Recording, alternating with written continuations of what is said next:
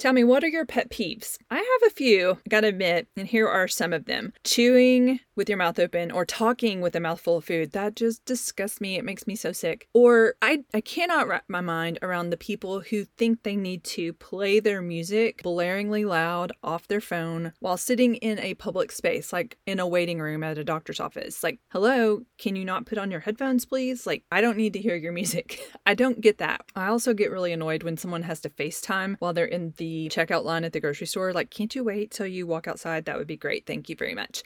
Anyways, those are just a few of my pet peeves. And what I've heard from consumers is their pet peeves about email marketing. In fact, I've been gathering some of that data over the past few months. And today I'm going to share that with you because I want you to avoid the 6 email marketing pet peeves that drive readers crazy.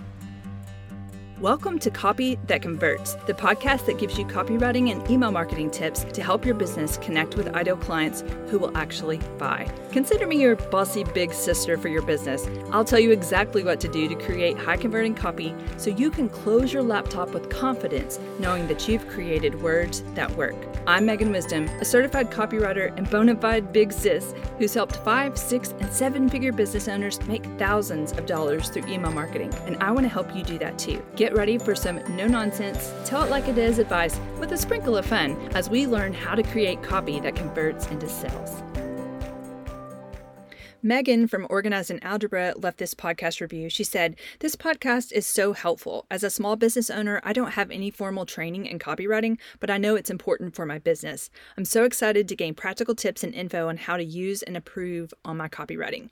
Thank you, Megan. And I'm just going to ask you all to pause this podcast. If you're on Apple Podcasts, then just scroll down to the bottom real quick, leave a short review, because the more reviews that we get, the more we're able to get into the earbuds of other business owners. And really, the goal for this podcast is to help you improve your copy so that you can connect with your ideal clients and make more sales. And I want as many people to be able to do that as possible. So you're going to be helping me out, but you're also going to be helping other business owners out. So thank you in advance for leaving that review.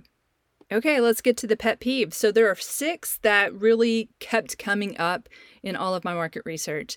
So the very first one, as you may have guessed, is too many emails. Now, this is a nuanced topic because what is too many to one person is not too many to another.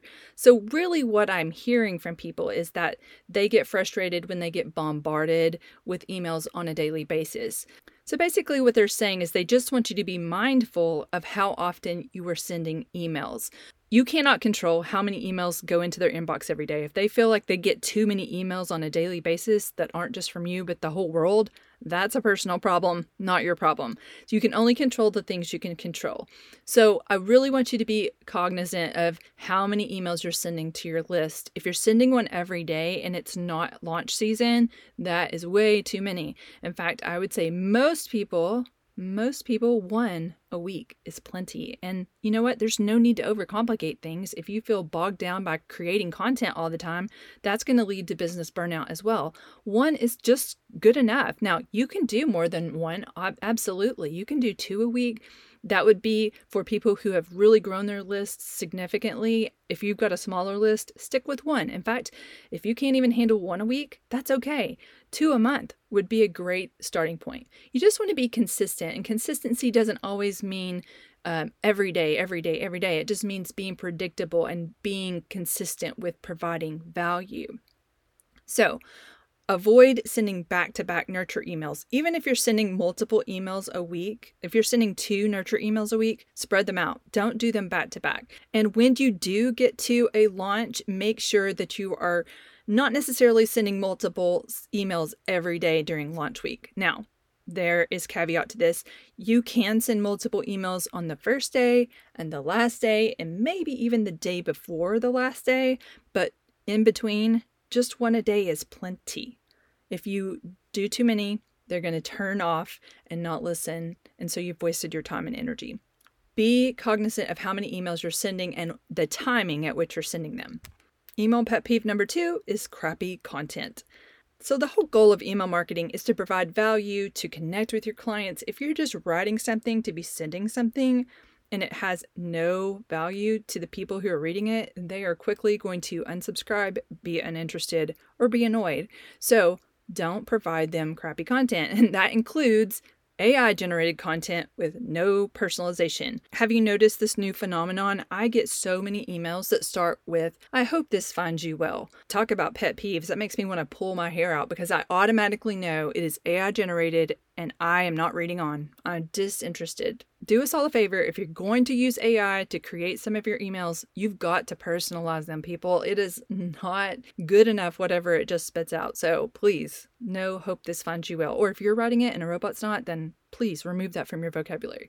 Also, emails that are too I focused. Now, this is tricky because if you're telling stories, you have to use the pronoun I. But what I mean is that it can't be focused all on you. It really needs to be focused on your client. What's in it for me? That's what they're asking. Whenever you're telling a story about yourself, you always want to turn it back around to how it benefits them. What are you illustrating for them that they can take away from this email? So it's not that you don't ever talk about yourself, because of course you want to generate that know, like, trust by sharing personal stories, etc. But you also just want to always keep in mind that this is for your reader. It's not about you, it's about them. Another mistake that I see as far as crappy content is concerned is that we talk too much about what you're getting instead of the benefits of the goods. So too much about the goods, not enough about the benefits. This is a problem because people don't really care about how many awesome doodads are inside of whatever you're selling. Workbooks, videos, whatever. That's not really what they're there for. They are there for the transformation. So talk about how this is going to transform them, how you're going to use these tools to transform their life in some way. Don't just talk about the tools themselves, because that's boring. And it also does not resonate from a psychological perspective and drive people towards taking action. And another problem is just boring content, snooze fest content. Add more stories, sprinkle in more personality. We talk a lot about this in episodes 10 and 16, so go back and give those a listen. Pet peeve number 3 is receiving irrelevant emails. For example, getting aggressive sales emails when I already belong to the program. That's what one person says. This is why it's so important to segment your lists. You need to make sure that when you're sending a sales email to someone, that it's going to the person that it applies to. One, if they've already bought your program or service, they don't need additional emails about it. They need to be removed from future sequences that you send out, or else you're likely to lose them from your nurture list. And you don't want to do that. You know why? Because it's 7 times easier to sell to someone who is a warm lead on your list, who has already bought from you before, than somebody that is new. Keep those people on your list, y'all. You've got to do that. So segment your list. Also, people are more likely to open and engage with emails that are relevant to them. Avoid sending generic one-size-fits-all emails. Make sure the people who are getting the emails, that it actually applies to them. Number 4, the pet peeve that people do not like is clickbait subject lines. These are when you create these sensational or misleading subject lines, and that doesn't only lead to emails being ignored because they seem, too gross, but they may even be reported as spam. So here's an example. This is a clickbait subject line. This one trick will help you lose 10 pounds in a week. That is also called overstating things, because you cannot promise that they can lose 10 pounds in a week. And actually, honestly, losing 10 pounds in a week is not a great thing for anybody. And I'm no health expert, but I know that that is not good. If you're losing 10 pounds in a week, something is bad. So here's a better option for this email. That would be tips for healthy and sustainable weight loss. Are you overpromising? No. Are you saying someone's going to be guaranteed weight loss? No. You're not making it sound sensational that makes them want to either click, or, to be honest, most people just click away because we don't like that. We automatically know there's something intrinsically sketchy about that. So avoid clickbait subject lines. Email pet peeve number 5 are poorly designed emails. Like, if they're hard to read, if they're visually unappealing, people are less likely to want to open them. Now, that does not mean that a plain text email will not succeed. It absolutely will. I'm telling you, statistically, plain text does better than fancy schmancy.